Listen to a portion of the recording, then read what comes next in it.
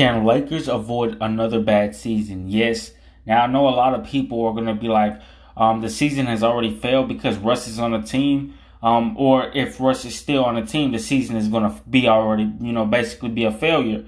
In my opinion, just try to give it a chance. I know you guys gave it a chance last season, but try for this season. Anyway, I'm not just talking about Russ. I'm just talking about in general. Can Lakers avoid another bad season? Yes. If LeBron James and AD are fully healthy, if Russell Westbrook needs to do what he does, the right way, or does what Darvin Ham wants him to do, I should say, then yes, on top of that, you got Stanley Johnson, Wayne Gabriel, Austin Reeves, you got these young players on the team. Yes, they can avoid another bad season. But like I said, they got to really want it.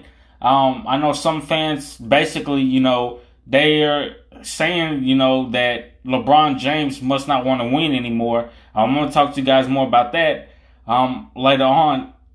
But nevertheless, yes, Lakers can avoid another bad season.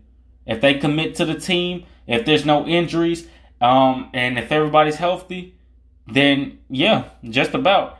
They can win. Have a great day. LA, let's go all in.